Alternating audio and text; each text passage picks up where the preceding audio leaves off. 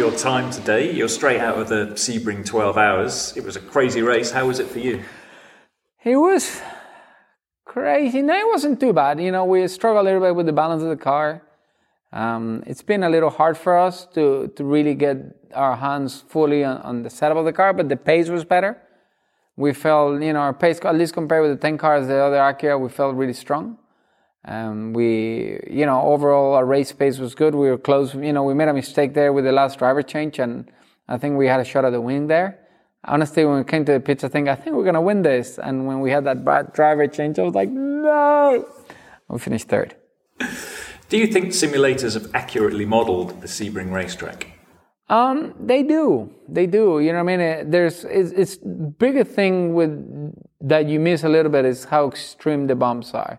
When you've driven the real racetrack and you understand how you need to respect the bumps, if you can translate that same feeling or fear to the real simulator, to a simulator, then it becomes even more real. I think the tracks today are very accurate. I think when you drive the cars, I'm a big fan of all the cars in the simulators. They drive really, really close. But the big thing for me when you race a simulator is to respect it like you would respect a real car. If you take the fear out of the driving, then I don't think you're going to feel really fast, but and you take the fear of hitting a wall, then there's no, it's like a little bit like in real life driving an oval. An oval seems simple until you hit the wall. Then you go, oh my God. If you would really genuinely drive the simulator to keep it off the wall and keep it off the grass and like hustling it as fast as you can without making the mistakes, then I think the experience would elevate.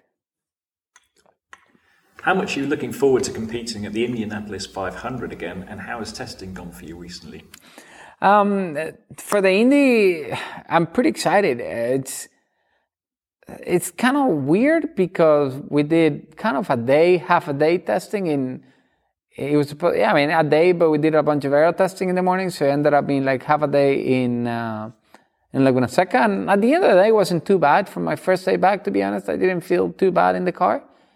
It was shocking in the morning. It was like genuinely shocking. I'm like, oh my God. But that's what it is. If there was to be a video game of IndyCar, which elements of the sport would you like to see repeated in the game?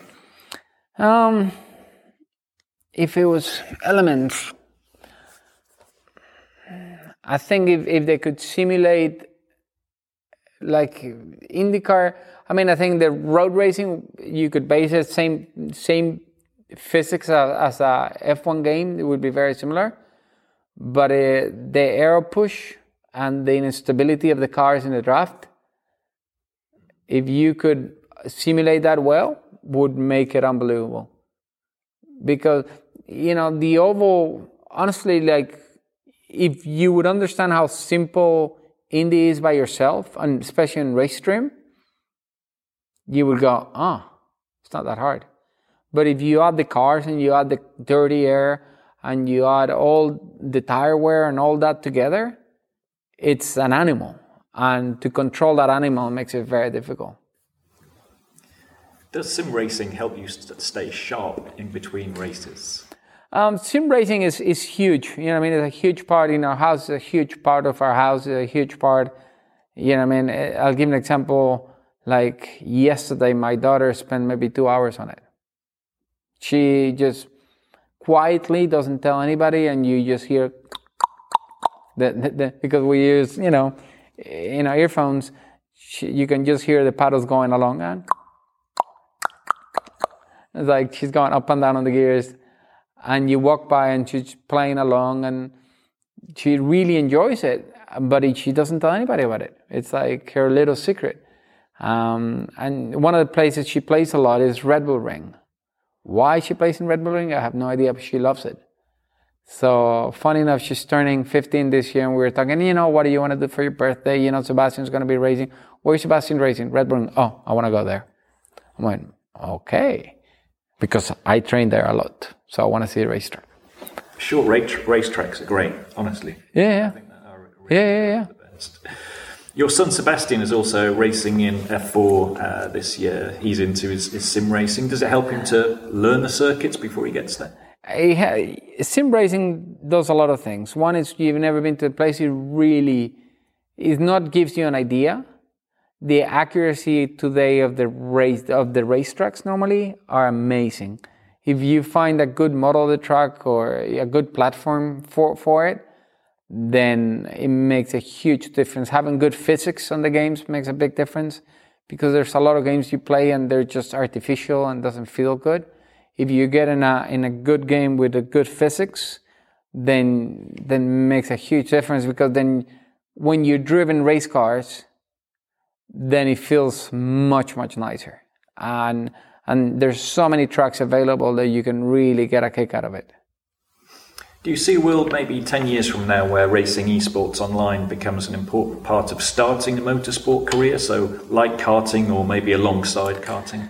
I think it's going to be either alongside karting or their own path completely. It's either going to be like a shared path that you might have some crossover, people that play a lot and race cars, like you see today Lando and guys like that.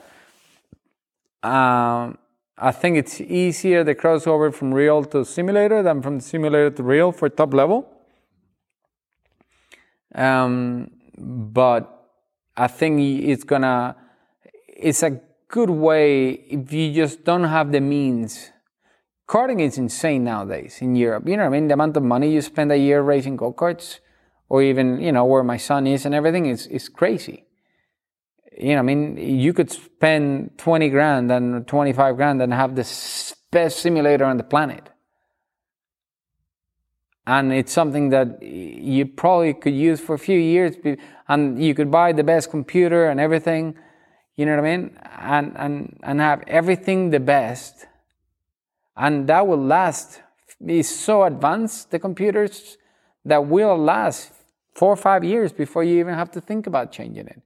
And nowadays you could probably just go buy a couple of things and readapt it. You don't even need to change the computer. So, the value where you stand and the investment is completely different. Is there any elements of real racing you've not seen yet simulated in simulators or in games that you'd like to see?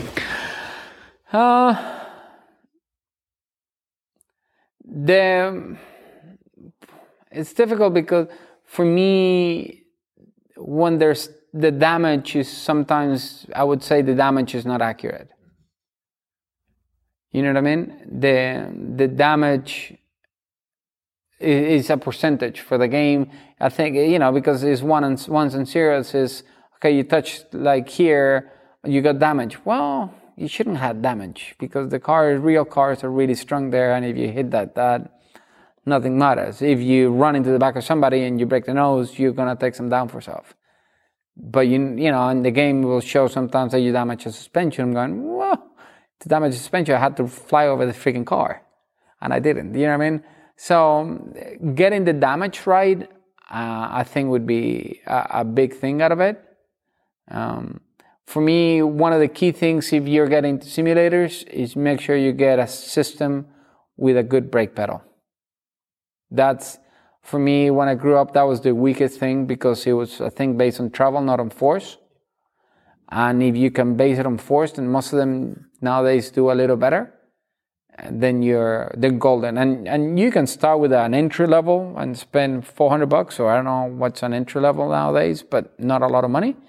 Or you can go completely bonkers and spend all the money you want, and you can make a room out of us, moving simulator and spare $300,000, and you're gonna have the experience of your life.